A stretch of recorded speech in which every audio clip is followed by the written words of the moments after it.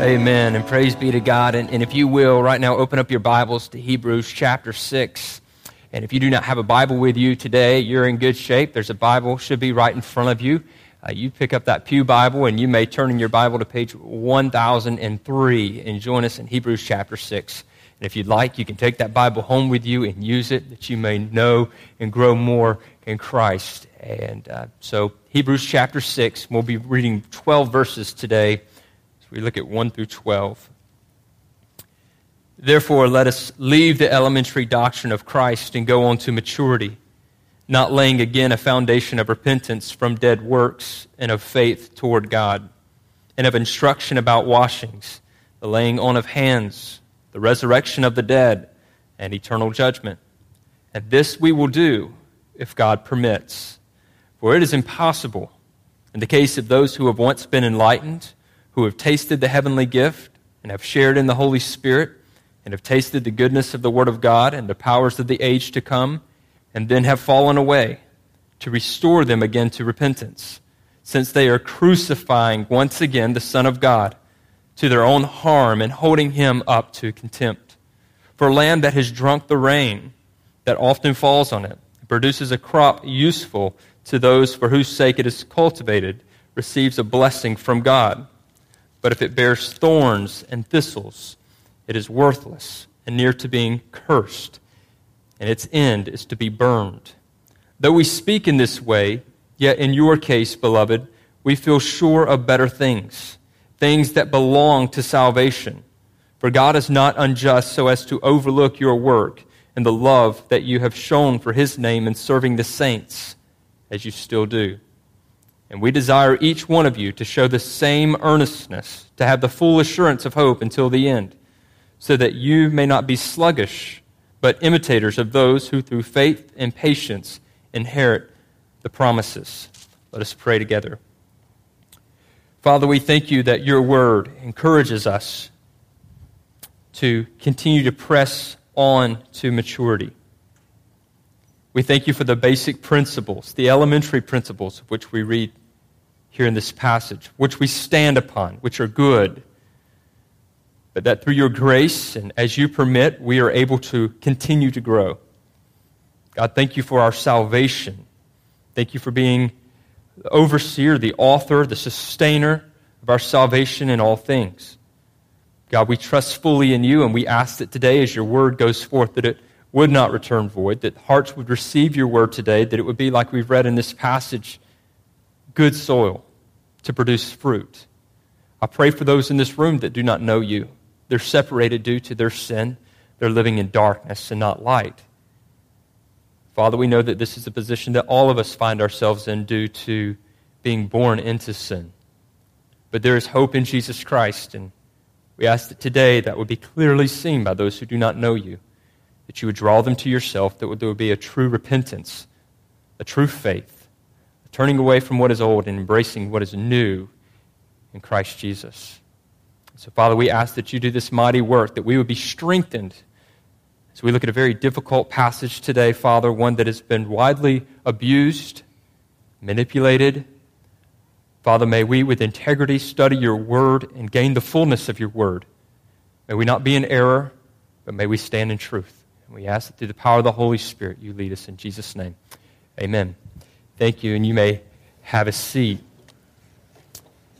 Press on to maturity. That's what we're looking at today and will be over the next 3 weeks. And so this is just part one, if you want to label that. I will ask you today that if you're taking notes, be ready. Take good, copious notes, all right? If you're not normally a note taker, break out anything you can to jot down some notes, some verses, because we have just entered into a very difficult passage, one in which causes a lot of confusion, a lot of debates, and I want us to be very clear that when we stand upon Scripture, we know what is true, and that we look to God for our salvation, for the sustaining of our salvation, for the completion of our salvation, now and throughout all of eternity. God is good, amen? And today we will just see how good God is. But there's an encouragement for us that we are not to be lazy. that we are not to be sluggish. Now, in hearing this, we have to be careful that we don't run too far and say that if we are lazy, if we are sluggish, that we can fall from grace, that we can lose what God has gifted to us, that being salvation. And so I want to be clear today that while I'm asking you to take notes, I know from having many conversations with you, part of Perimeter Road Baptist Church, that you have friends, you have family that you discuss this passage with, and it creates a lot of conflict, a lot of confusion, but it all does come together, and we're going to see that today. And so follow with me as we look here on pressing onto maturity. Therefore, let us leave the elementary doctrine of Christ and go on to a maturity. I want you to understand that this is a very positive passage, a very encouraging passage for those who love Jesus. This is not a passage that should scare you and push you away from Christ. It should encourage you and cause you to draw near unto Christ. And notice this, that the writer includes himself when he says, let us move on. So whether there were more than one writer writing this to the Hebrews, or whether just one writer, we do not know. But we do know that the author or authors, and ultimately the true author, the Holy Spirit, but the human authors, including himself in this encouragement, which means we too are included in this. All of us must hear and hear continually, press on to maturity. And so all born-again believers are to grow. Kent Hughes says this, and before I say this quote, I attribute much to Kent Hughes and A.W. Pink and Warren Wiersbe. Did a lot of study through their commentaries this week to help add into what we're looking at. Yes, I hold fully to the Word of God. This has been a great help by scholars who have studied in depth this Word as well. Kent Hughes says this, where there is life, there is growth. And this makes sense for us. Where there is life, there is growth. Now, how many of you have houseplants? Raise your hand. Let me see. Okay. How many of you are good at keeping houseplants alive? Raise your hand. All right, because I need to come see you. All right. So we have houseplants. Somebody may give you a plant as a gift, and you're grateful. You're thankful for that house plant. And you say, I'm going to take care of this plant. And then within a week, you notice that something's happening. The leaves are starting to wilt. It's starting to turn a little brown. It's not as green as it once was. And you go, something's wrong. Oh, yeah, that's right. I haven't been taking care of this plant. I haven't been watering this plant. And what the plant is showing us, which is natural, is to say, I'm dying. And because I'm dying, you can see the effects of my death. My leaves are wilting. And so some of you say, I'm done with the real plants. I'm going to get me some nice plastic plants. You got some good plastic plants. And that's good because they look good until somebody touches them and realizes they're plastic, right? But, you know, we have plastic plants at our house. And real ones too. But the point being is this. In this passage, you have those that look like they're real. But then, as you see their life, the leaves begin to wilt and then eventually die. And then you have those that seem to be in a state where they're not really growing. And we looked at that last week. So something's wrong. Something's wrong if there's no growth. And so he's saying, here are the basic elementary principles that you have learned, and we're going to look at those just briefly today. And you are to firmly believe these things and grow.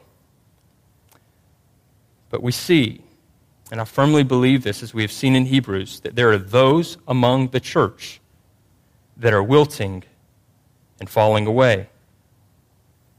And the writer is saying, make sure that this is not you. Make sure it's not you.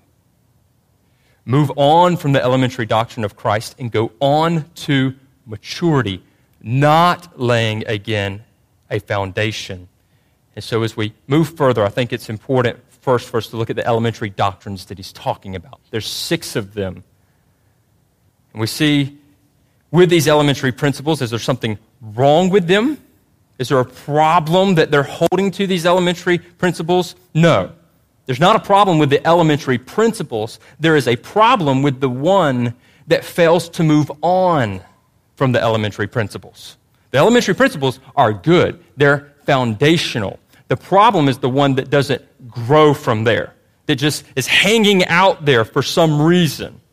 And that's what's being addressed here. What's being noticed upon first century Christians, they're not growing in Christ. That's why he's writing this letter. You got to persevere. You got to keep going. You can't stop right here at the basic principles. And you may say, why? Why can't we just keep it simple? Why go deeper? Don't we get ourselves in trouble when we go deeper in Scripture? Because going deeper, growing in the fullness of Christ is not an option for the believer. It's not an option. It is a command. And that's important for us, Perimeter Road Baptist Church, to know. That for first century, it was not an option. And for us today, 21st century, it's not an option. We must grow in the Scripture. You say, well, man, I know the ABCs of the faith. Man, I'm good. Let's just say that God is good. He loves people. Jesus is a Savior. Can't we just keep it at that? But there is a danger at just holding to basic principles and not growing in maturity of Christ. One, it could be direct evidence that you may not be a follower of Jesus.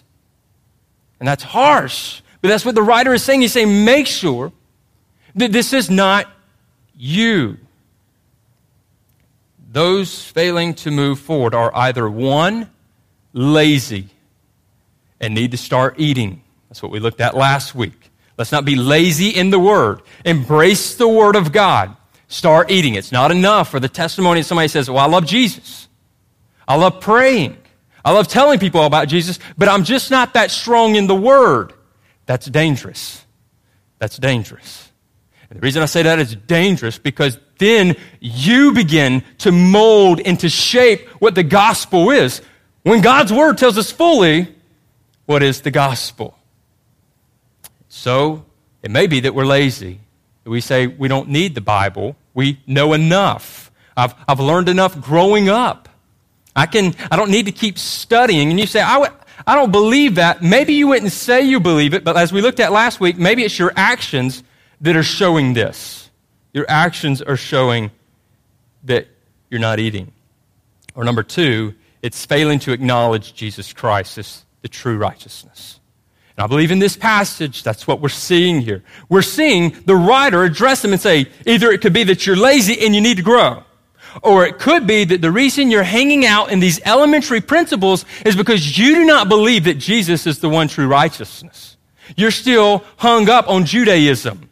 You're hung up in your old life. And it's easy for them. They could have slid back because many of the practices were similar from where they came. And he's calling them out. And he's saying either Jesus is the one true righteousness or he's not. You got to grow in Christ or you're not in Christ. So, the reality that fills the shadow of the Messiah had come. It's Jesus. And the devastation is that there's some that are not willing to leave the shadows for the reality, being Christ. The shadows, the old covenant, the reality of the new covenant. So 1 Corinthians 3:11 says, for no one can lay a foundation other than that which is laid, which is Jesus Christ. No other foundation to build our lives on but Jesus. And you're saying, hey, I'm with you. Amen. I'm there. Are you growing in this? Are you growing in this? So we see the shadows fulfilled by Christ with the basic principles, the elementary doctrine here. And what I want to do, I don't want to bore you. The last thing I want to do is bore you today. Okay, I'm glad that you're here. I want you to pay extra attention as we look at these doctrines that are addressed in Scripture, because this is vitally important that you understand verses 1 and 2, and then what verse 3 says before we get to 4 through 6 today. Okay? And so I'm going to throw out some big words. It may make your head spin for a second. I'm not trying to wow you. There are words that are used to explain something. Soteriology, pneumatology, and eschatology. These three ologies are discussed here in Scripture. So some of you are saying, Man, I only know biology. What are you talking about? Let's go. Soteriology is the doctrine of salvation. And he addresses the doctrine of salvation. The basic principles, the elementary doctrine, number one, is the repentance from dead works. Now, for those who are Hebrews, they know about repentance from dead works, the law. And he's saying, hey, when we heard the gospel, we were told it's not the law that will save you. The law was never meant to save man, but to show him that his works are dead. Ever since Adam and Eve, their works are dead without Jesus. So this is number one. It's turning away from the dead works of the law, admitting that self-salvation is impossible. Maybe you're relying upon some work in your life, just like some of them were back then, saying, if I do this, God will be pleased. He will accept me. But that doesn't happen apart from his Son. When we look at the rich young ruler, he comes to Jesus and he asks, what must I do to inherit eternal life? And as we've said many times before, he's rich, young, and a ruler. He had three great things going for him. He just wanted to shore up his eternity. And Jesus says, you know the commandments. The rich young ruler says, I have kept all of these from my youth. Do you understand when the rich young ruler comes to Jesus and he says, I've kept all of these from my youth? He's looking to the Messiah. He's looking to the King of Kings and Lord of Lords, God in the flesh. And he's saying, I'm just as good as you, Jesus. Your whole thing of coming down here on earth and being perfect and fulfilling the law and being the only righteous one that can go to the cross, man, you don't need to do that for me because I've kept the commandments. Jesus knew better. He looked to his heart and said, okay, one thing you're lacking, go sell all that you have and follow me. And he wouldn't do it, which shows that he had other things more important than dying to himself and following Jesus. But he says from his youth, he's been following the commandments. But you know, the truth is he's been a sinner since birth. He didn't want to admit this, that he's failed miserably, just like everyone in this room. We've failed, big F, when it comes to our works before God. We don't have the heart of the psalmist if we believe that we've kept the commandments from our youth. Psalm 51, verse 5, behold, I was brought forth in iniquity, and in sin did my mother conceive me. Even if something as beautiful as bringing someone into the world, sin is involved because man, in his choice, rebelled against holy God in the very beginning. And all of us fall under that yoke of slavery because of their failing. And if any of us were in that position, we too would have failed, and we do fail daily. So the call is for repentance for those from your dead works. Repent of these works. John the Baptist and Jesus called for repentance. Matthew 3 and Mark 1, Luke 3 means to turn from your sin and trust in the work of Christ. Hebrews 9, 13 and 14 says, for if the blood of goats and bulls and the sprinkling of defiled persons with the ashes of a heifer sanctify for the purification of the flesh, how much more will the blood of Christ, who through the eternal Spirit offered himself without blemish to purify our conscience from dead works to serve the living God. So repentance is found in Christ. And how much more? The best sacrifice ever given, the only pure, holy, acceptable sacrifice to forgive the sins of men forever was Jesus. Number 2 was a faith toward God. So we hear that just turning away from dead works accomplishes nothing. So saying, hey, we leave our old life, isn't that good enough? It's more than just repentance. You see, repentance is that of losing. Our faith is that of gaining. Repentance is losing our old self, and faith in Christ is gaining our new self in Christ. Repentance must be joined with faith. Repentance is a gift, just like grace is a gift. Isn't that something? That repentance is a gift. And yet there are some who say, I will not follow Jesus if I have to repent of my life. No, I want to hold on to my life. I embrace who I am. God created me. He created me like this, but He wants to make you a new creation, which calls for your repentance of all of your sin that you've done against a holy, righteous God. Repentance is a gift. See, we like to say that faith and grace are gifts, and yes, they are. Oh, we love grace. Let us hold on to grace. We need grace for all of our failings. Grace is a gift. But so is repentance.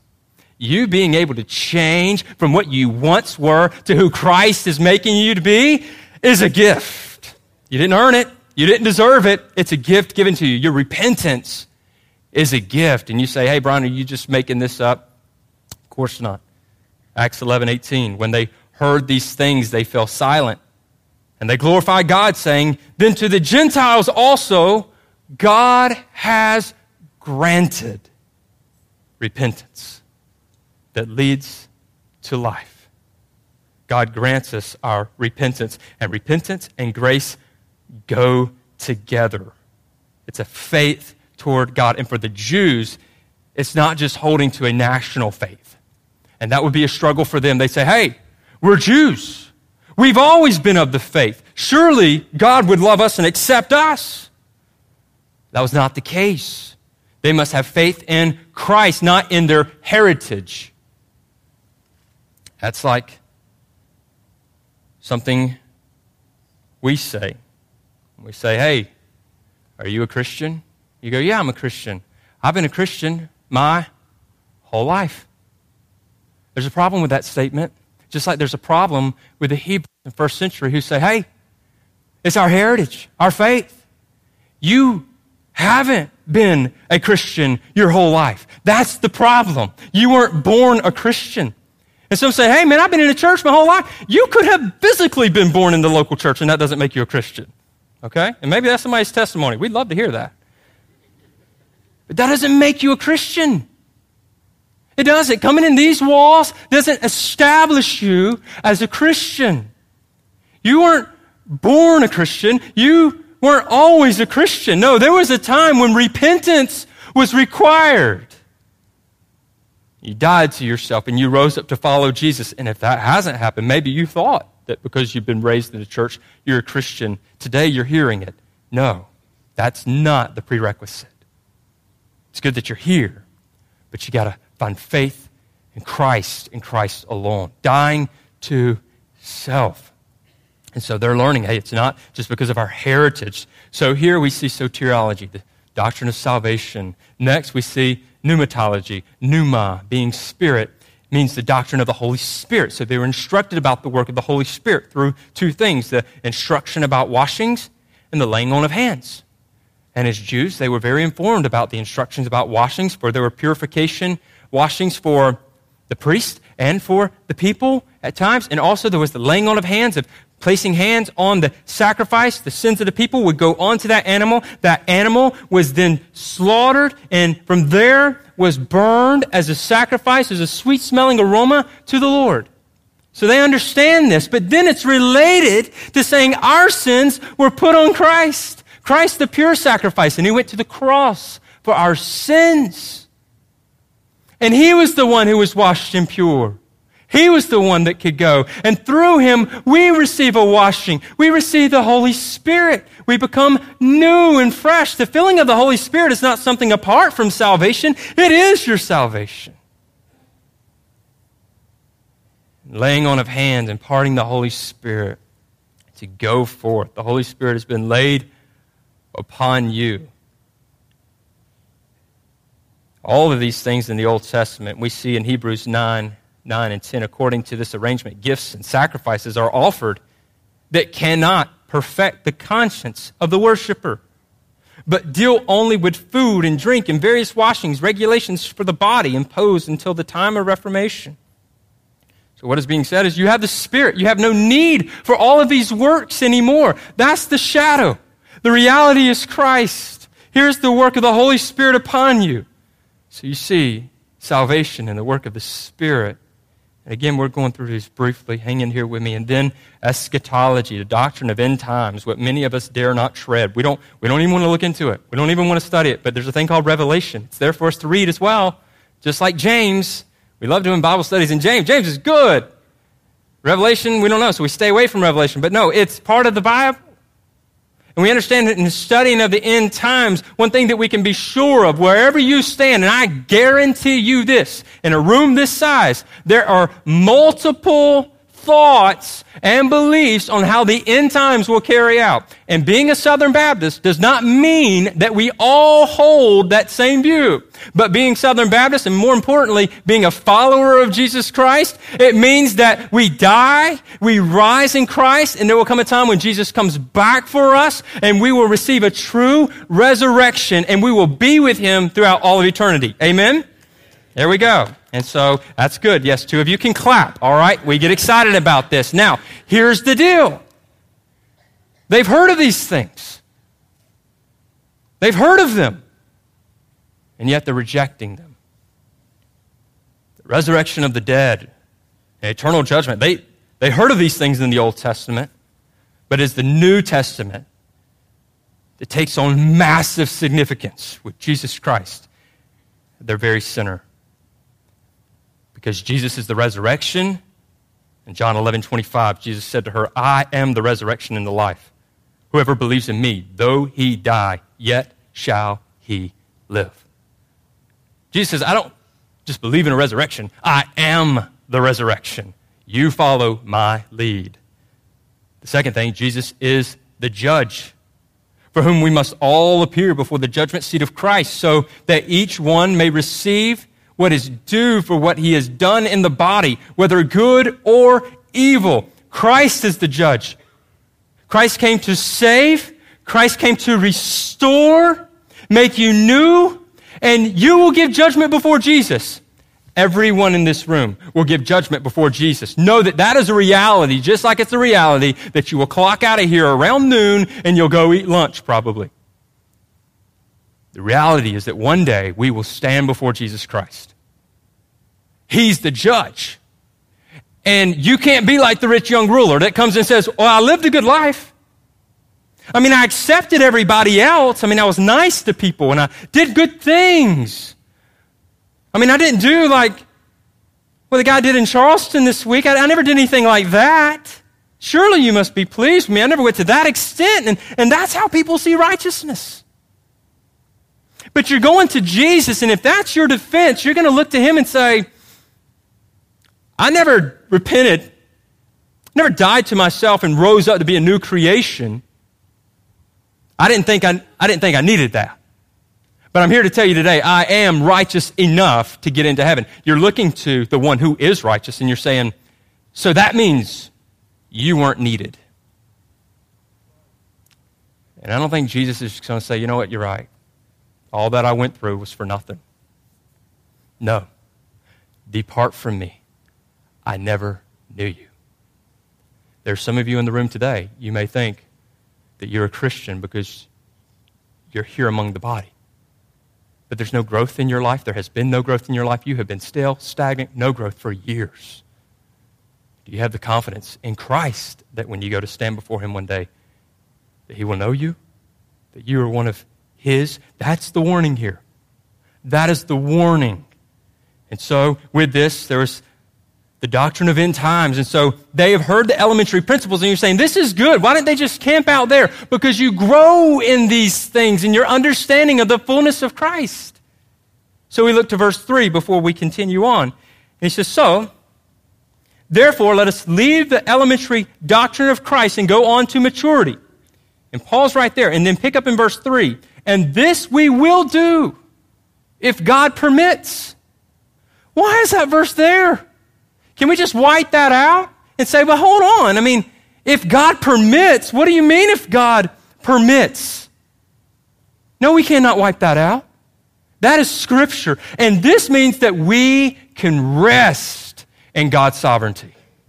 There is rest when God permits us to move forward in growth. You know what that means to permit us to move forward? It means that we're true believers. God permits our continuing in the gospel. That may shake you. It may rock you. I know of no other way when we look at Scripture to say that. And we will not dare jump over verse 3 to remain comfortable today. God is sovereign. Man's responsible. If he's to move on, if God permits. So, what we do, instead of saying, I don't like that, we embrace it because it's Scripture, and we rest in it. Rest in a God that is sovereign and powerful and in control of your salvation. You know why? That means you can't lose it. It means you can't lose it. If you think that you're responsible for gaining and maintaining your salvation, you're in error. And you're not following the gospel. God is the one who holds you. And that is what we'll see here in this passage. So, as we look at verse 3, which leads us to verses 4 through 6, who are those that have fallen away? Because this may scare you. Some have said, hey, see, there's Christians. They fall away.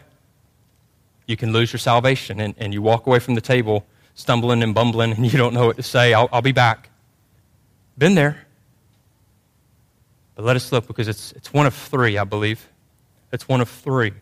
And I hope you're taking notes on this and know that we will spend time mostly on number 1 today, but we will look at number 3 next week.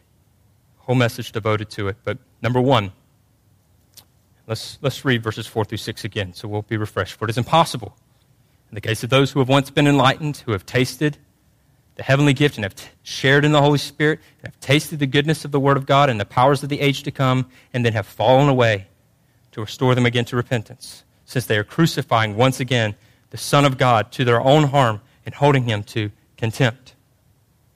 Some would say that apostasy is a Christian losing their salvation. No, I disagree. But number 1, this point is actual. Some people see this as actually Christians that lose their salvation. Maybe you hold this belief. I hope that today, through the preaching of the gospel message, it will be shattered. But those who read this passage, they see they've tasted, they've been enlightened, they've shared the powers of the age to come, they've trusted in, and now they've fallen away. These have to be Christians. How can they not be with that verbiage? Well, here's the thing. If this is a Christian that loses his salvation, then that means that his salvation is not in the hands of God. Meaning, why would we have verse 3? If God permits. Because if God permits, that means our salvation is in him. Our salvation is secure, as we'll see in following passages in just a minute. That means salvation rests in man. And if any of us today believe that salvation rests in man, you can be rest assured of this: you will lose your salvation if your salvation rests in you. They say man can lose his salvation. Well, if this passage says that man can lose his salvation, then this is another guarantee. He can never get it back. You can't have one without the other in this passage. For it is impossible, in the case of those who have once been enlightened, who have tasted the heavenly gift, shared in the Holy Spirit, and have tasted the goodness of the Word of God and the powers of the age to come, and then have fallen away, to restore them again to repentance. What is impossible? To restore them again to repentance, since they are crucifying once again the Son of God to their own harm and holding him up to contempt. Furthermore, that means that Jesus didn't die for all of their sin. Jesus only died for some of their sin, or every sin except one. As I've heard some say, I'm the one who walked away from Jesus. Well, that means you committed a sin to walk away from Jesus. What is that sin? Christ died for all of our sin. When you put your faith and trust in him, you can be assured that every sin you commit has been paid for by the Savior. And so that's to acknowledge that Jesus didn't die for every sin. And it contradicts many other scriptural passages and the grand narrative of the gospel if you believe this. If you hold that this passage supports that you can lose your salvation. Which means that the writer, who is inspired by the Holy Spirit, who is God, is at conflict with himself in other places where a writer inspired by the Holy Spirit, who is God, gives us plenty of passages to show and support the eternal security of the believer. Scripture does not contradict Scripture. You can't pit one verse against another and think that you're going to win some argument. They've got to fit together. All Scripture goes together. The inherency of Scripture. If you do not believe that, then you will be in turmoil. You cannot trust in the promises of God fully. So, one, it's actual.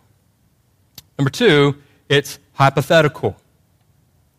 Some would look at this passage and say, well, what's being said here is that if this were to happen, let's just say it does, but it can't happen, but if it were to happen. Okay, so it's a hypothetical situation. But the problem with that is if it can't happen, why use it as a possibility? If you can't lose your salvation, then why use an illustration that says, but if you could lose your salvation? Why do that when it's not even a possibility? But then why follow it with verses 7 and 8 that talk about the two types of soil, which I believe strongly supports the third view that we're about to look at, but to say that there is a good field and a bad field. Good fruit, bad fruit. Those who truly received the gospel, those who look like it but didn't fully receive the gospel, which means they didn't receive the gospel. And so it could be hypothetical. I would think that if you had to choose between 1 and 2, I would rather go with 2, but I would much rather land on number 3, which is apparent. Apparently what's happening here is that those that have fallen away were never born again, but looked like it for a little while. And you say, but all the trusting and tasting, and we're going to look at that next week, okay? We're going to come back to it. I'm not just jumping over this. We're going to spend plenty of time on it, but we have to heavily rely on verses 7 and 8 when we look at the soils, which relates to what Jesus said as well about the soils in Mark. But the problem is that they have abandoned the faith. They're now enemies of Christ. They're saying that Christ is not the Messiah, that he's not God. They're rejecting Christ altogether, which is impossible for them to have salvation in that state. They are sinners separated from God. They looked every bit like a Christian. They sounded every bit like a Christian. But now there is this statement of saying Jesus is not the way, the truth, and the life. It's impossible. What they're doing is they're standing back at the cross and saying, you're fake. You're lying. You're not true. They're crucifying you. That's what man does when he says that Jesus is not the only way to the Father. And so, the continuing maturing, resting in God is evidence that you are not a bad soil. That which is alive continues to grow. So having said that, know that we're going to come back to number 3. What I want to do as we get to the end of our message here is to look at a few verses that refute number 1, that actual Christians losing their salvation. Based on what we've already said and what I believe the text supports here.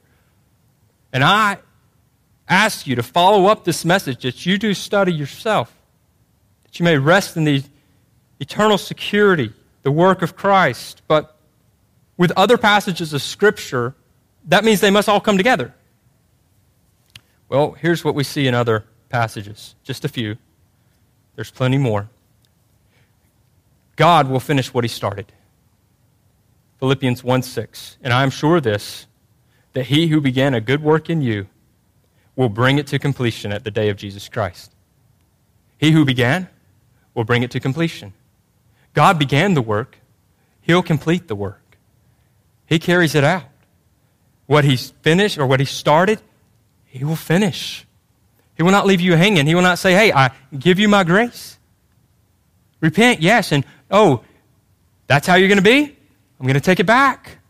And man has no authority. If he has been blood purchased because of the work of Christ, he can't go and say, you know what, I'm walking away from this. That means he never knew him.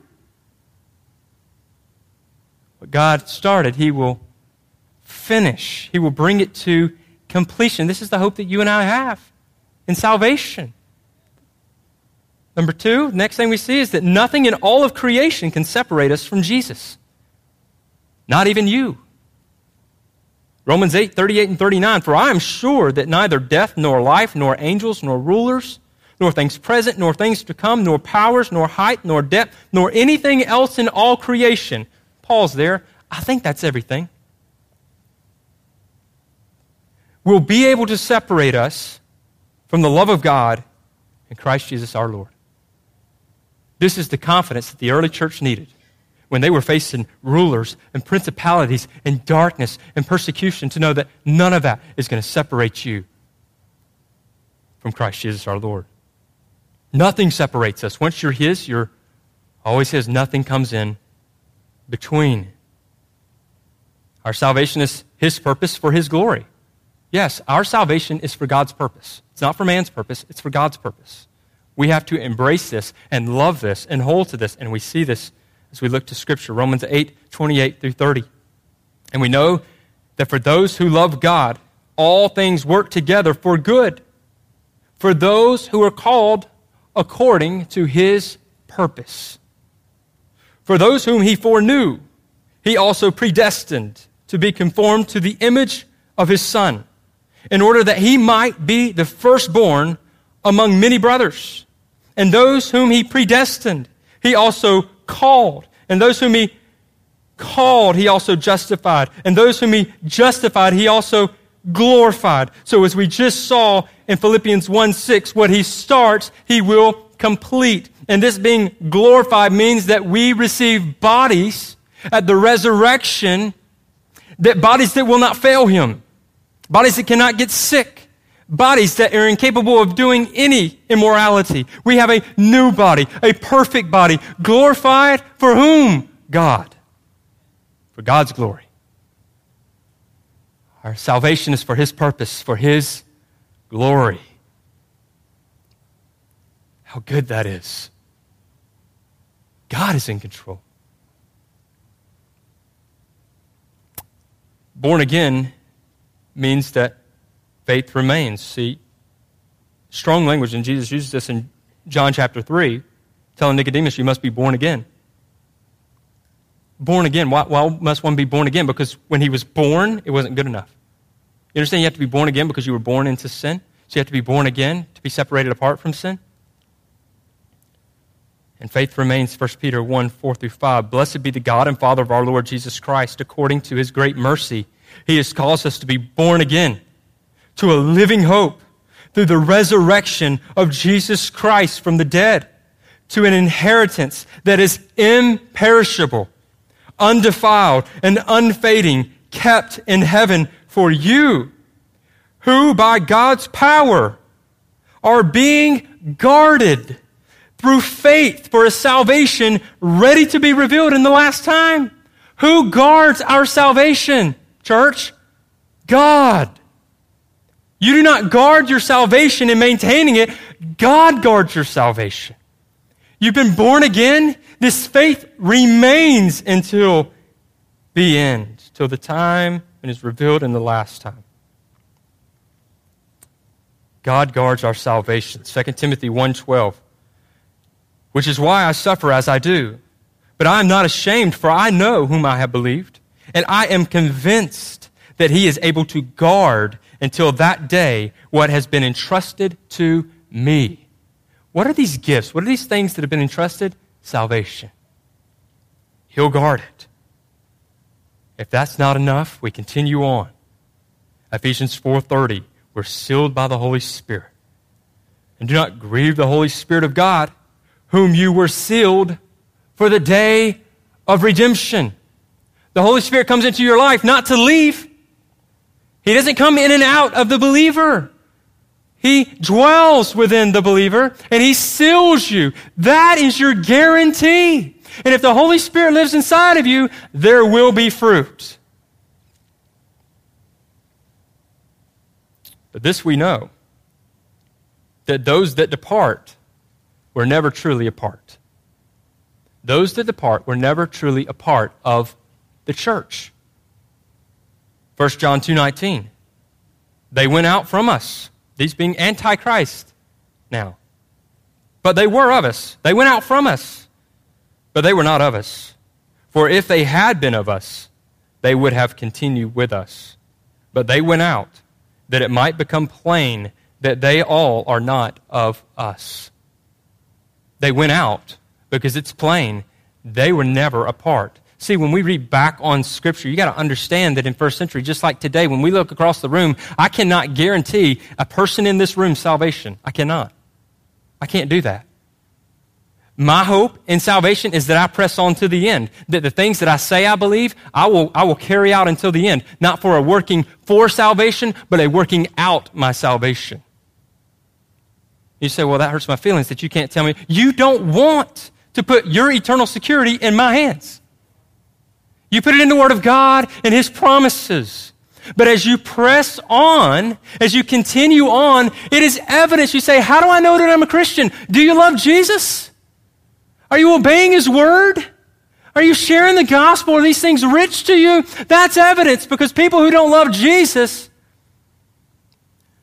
don't love Jesus. You say, wow, Brian, that's deep and profound. Well, you know me, I'm not the deepest, but it's very simple. So what we see, that those who looked the part and fell away were not Christians to begin with. They were never truly apart. They sounded like it, they looked like it, and I believe that's exactly what's supported here in Hebrews chapter 6, 4 through 6. What does that mean? You mean I can go through all of life, come into the church every day and still be lost? Yes, absolutely. You can know every hymn in the hymn book. You can know verse after verse. But if you're not persevering in the gospel, if you're not living it out, let that be the evidence. It should cause you to evaluate your life constantly. But here's how you know you trust fully in what Christ has done for you. You admit that what Christ did was everything and enough. What He did on the cross, it was finished. As Clint started today, it is finished, man. There's no more work to be done for your salvation except putting your trust in Him. And that is the grace of God. Do you believe it today? Do you believe the gospel? Do you believe what Jesus did on the cross and that He rose from the grave and that your sins, the only way that you can stand before a holy God and not have to give an account for the ways that you blasphemed and sinned against God, is because you've trusted fully that Jesus has paid for them on the cross? Do you trust fully in Jesus? Well, for those who do, you can be confident that God will not let go. John chapter 10, 27 through 28, my sheep hear my voice, and I know them, and they follow me. Do you hear this? Jesus has sheep. He knows them, and His sheep follow Him. I give them eternal life, and they will never perish. Do you hear that? Jesus has sheep, that being the church. He gives them eternal life. They will never perish. And no one will snatch them out of my hand. And I've heard people say, well, we can walk out of His hand. Where's the evidence? Based on the totality of the Word. No. If you think you've walked out, you were never truly in with Him in the first place. Scripture asserts again and again that the new life in Christ is eternal. What kind of eternity would that be which could be brought to an end in our own lifespan? That's not eternal. Jesus doesn't offer temporary salvation as long as you're good, folks. No, He knows that you're not good. He knows that I'm not good, but He is the only one who is good. As the rich young ruler came and he said, hey, good teacher, and Jesus tested him, He says, why do you call me good? The only way you would call me good is if you recognize who I truly am. You don't recognize who I truly am. There's only one who is good, that is Jesus. Do you trust in Him? John 6:40, for this is the will of my Father, that everyone who looks on the Son and believes in Him should have eternal life, and I will raise him up on the last day. This is certain. So today, maybe what has happened in you is that you have clearly heard the gospel, that life is only through Jesus. There is no other way. You believe in your heart, confess with your mouth that Jesus is Lord. Confession leads to salvation. And so with that, you believe that what he did on the cross was finished work, that you can rely fully on him. Repent of your sins before God and trust in Jesus today. You can do it right where you're seated. You can do it after the service. You can do it in the car when you drive home. This isn't the only 4 or 5 minutes that you can deal with this. But as you hear this, why delay? Trust in Christ. Maybe you've heard this message today, and your hope is that you have been prayed a prayer, that you've been baptized, but there's been no growth. No growth. No growth at all.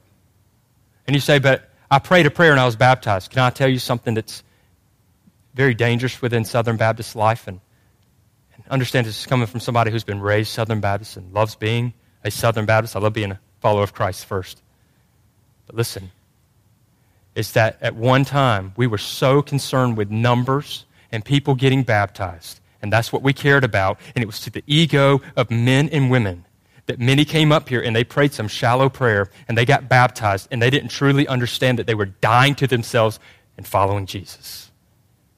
And we applauded that and we said, our denomination is growing. Look at all of these numbers. And now we're saddened because the denomination is shrinking. Could it be that the gospel message is going forth and that those who are leaving are those who are never truly a part of the gospel because they don't want to accept the gospel. They don't want to hear the gospel. Don't tell me that Jesus is the only way. Don't tell me I must repent. But that is what's required, and it is a gift. Today, are you following Jesus? How do you know you're following Jesus? Are you following him? Are you obeying his commands? Are you heeding his word? Are you trusting what he did for you on the cross? If you're in doubt of that, be sure of it today by placing faith and trust fully in him and follow him. I and other staff members will be in the back and have some pastors up front. You come talk to us. Don't just let this pass by. You have questions, come talk to us. You take notes this week. You go back and study. We'll come back again next week and we'll look more at verses 4 through 6. We're going to put our due diligence into this. But understand the importance today that we are to press on to maturity. Grow in Christ. What has life has growth. Let's pray. Father, a sobering message today, a reminder. We need this constantly. That we don't have false hopes in salvation. What we know is that for certain we can trust fully in your plan, that you have given us Christ. He is a gift. He is the only gift for salvation. I pray that this is clearly heard today. Father, may there be those in this room who truly repent, that they die to their dead works, and that they have faith in you.